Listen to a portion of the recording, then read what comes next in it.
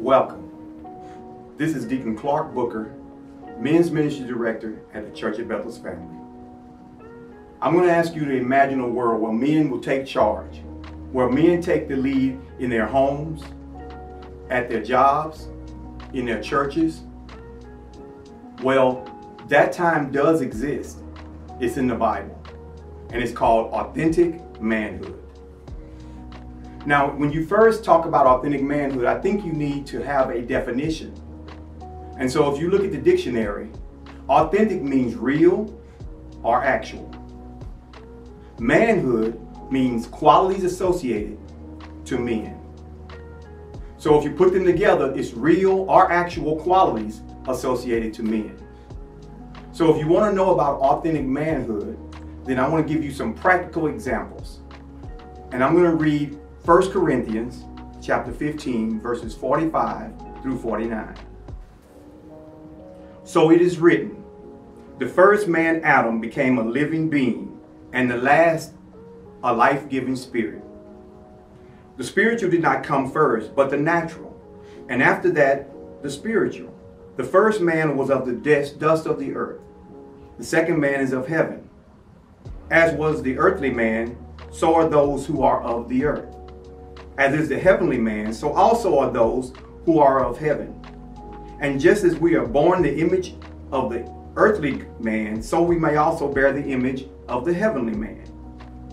Now the first Adam is represented by conventional manhood. The last Adam is represented by authentic manhood. Now, the problem is not the type of manhood, it's what the manhood is focused on. If you look at conventional manhood, it's focused on what a man does, who they are, how successful they are, what kind of money they're making. Just think about when you first meet a woman, the first thing she wants to know is, what do you do for a living? That's what a man does. Conventional manhood is also focused on competition with other men. It's who is the best, who's the fastest, who can do what. My dad can beat your dad. Remember that when we were kids? Also, conventional manhood is focused on temporal power. It's power that is temporary. An example of that is if you are the biggest, the strongest, the fastest, well, you won't always be, because there's always someone else coming along. Someone younger, maybe better looking.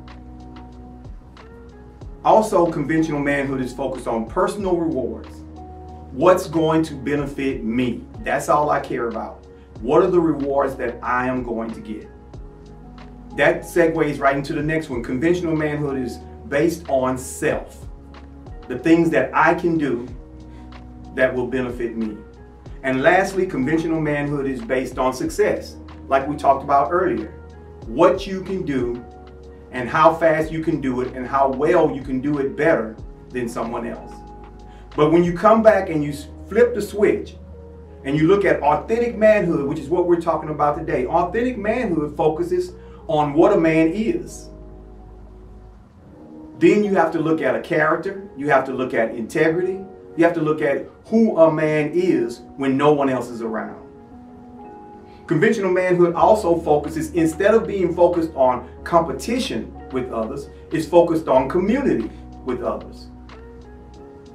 If you look at community, then you have to be worried about what other people say, how other people can get better, how you can help people grow. Authentic manhood is also focused on transcendent power. Instead of power that is temporary, you look at power that is from God, power that is of a supernatural level. That's conventional that's authentic manhood. Authentic manhood is also focused on eternal rewards. The rewards that come may not necessarily come to you, but they will benefit the kingdom. Authentic manhood also focuses on others. Instead of focusing on yourself, you focus on other people first, and then God will take care of you. That is authentic manhood at the core. Authentic manhood also focuses on significance. When you look at significance, it's never about you. It's about how you will look later. It's about what people will say about you when you are no longer here. And so when you compare the two, authentic and conventional manhood is associated with the earthly man, which is Adam. But authentic manhood is associated with the heavenly man, which is Jesus Christ. Now, we're going to live our lives based on one of those two. So you have to decide, are you going to be the man that lives his life in the shadow of Adam? Or are you going to be the man that lives his life in the light of Jesus Christ? It's up to you to decide, and only you can decide. Thank you. God bless.